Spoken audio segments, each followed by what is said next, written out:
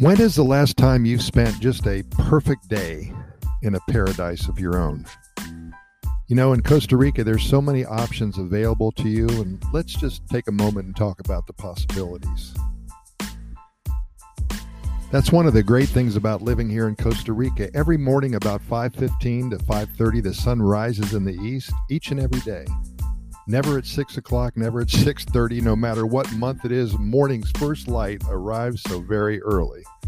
As you would imagine, many people are early risers here, and many go to sleep early as well. Daylight lasts about 12 hours, so at 6 p.m., usually it's pitch black. I know lots of people who go to bed at 7 or 8 o'clock, and they start their day full speed at sunrise. If you live close to the jungle, the howler monkey serves as your natural alarm clock, usually about 30 minutes before sunrise. And if you're a late sleeper and can't see yourself changing, either plan on living in the city away from the jungle or stay put where you are in your home country. If you want to live close to nature in one of the happiest countries on the planet, then you'll have to learn to love early. Those are the facts. You will become one with early. Many people view their lives here in Costa Rica as a blank canvas, and if you haven't visited before, then it may be hard to understand. When you step off the plane, it may be similar to getting out of jail, perhaps. I've been lucky, of course. Very boring, basically, and I've never gotten into trouble before, so I don't know what it feels like to be let out of the slammer, but one can only imagine that when that cold steel jail door slams shut behind you and you are free as a bird, you take your first deep breath of fresh air and you look up in the sky and you smile. You're ready for whatever the day brings, and it's time to celebrate the day, 7 days a week. What do you want to do today? If you're in San Jose, maybe take a walk downtown, stop at your favorite soda for a cup or two of the world-renowned Costa Rican coffee. People watch a little bit and practice your Spanish, meet some new friends. The Mercado Central in downtown San Jose is a great place to spend your mornings. First opened in 1880, it's really morphed into a central location for eating and shopping and just simple lollygagging. The vendors offer the freshest meats, fish, fruits, and veggies, and so much more. Freshly ground local coffees available and very hard to resist, by the way. Its welcomed aroma fills the entire market, especially in the morning hours. It's a must-do if you're in the neighborhood of downtown San Jose. If you're close to the beach, then your blank canvas needs to be painted with many loud, vibrant colors, the ocean blues, the bright and burnt oranges, deep, rich greens, vibrant reds, and brilliant yellows of the sky, the surf, the distant mountains, the morning sun slowly rising, the dense jungle bordering the edge of the ocean, so much beauty to absorb and appreciate. What a way to start your day. It is indeed an early, idyllic setting carrying you comfortably into the rest of your perfect day. The high, motionless clouds soak up all of the colors and really create their own beauty.